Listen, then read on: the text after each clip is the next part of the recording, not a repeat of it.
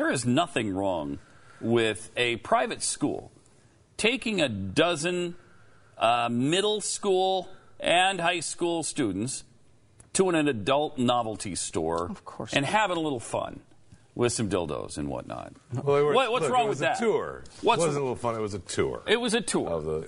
No, they had a little fun, too. You know. Gaia. This gives you every clue you need. The name of the freaking school. Gaia Democratic School. Director Starry Hedges took about a dozen students to Smitten Kitten last week. Okay, and there she is right there. Yeah, on the Free Thinking Forum. All right, that's right.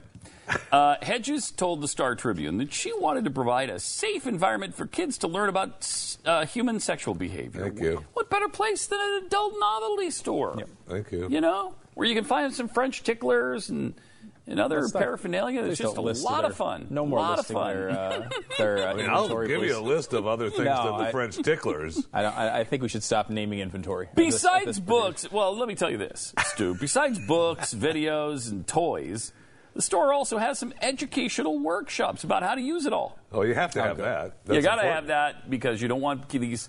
That's a good way to make a little extra cash for those shops too. You don't want 7th and 8th graders doing this wrong, right? When you sell them a valuable tool, correct? Good, much better. You want them to know how to use it. Yes. And you want to be able to get the most out of your dollar for the batteries that you're using. Right. Here's what Starry said.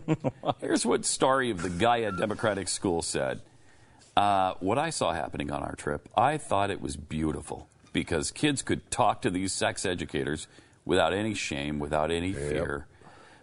She will not be taking any more students to the sex shop. It was certainly the first time we've taken that kind of field trip. It'd probably be our last, which I feel bad about because the kids had so much fun.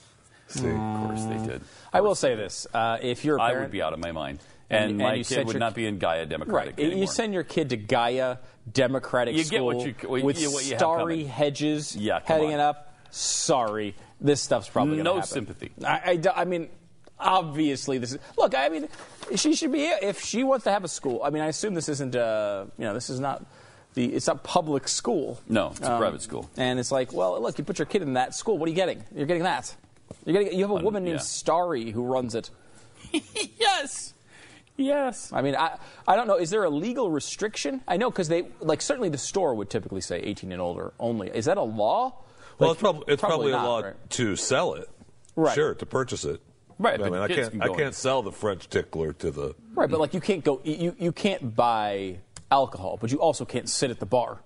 There are sometimes rules like that if you're under 21. Mm-hmm. I would assume, that there's certainly, the store wouldn't typically allow children in, but maybe that's not a law. It's just a based on the name of the school, Gaia Democratic. Which you've got the word for the worship of the earth, right? Gaia, the goddess of the planet or whatever, and democratic, which is now code for socialist.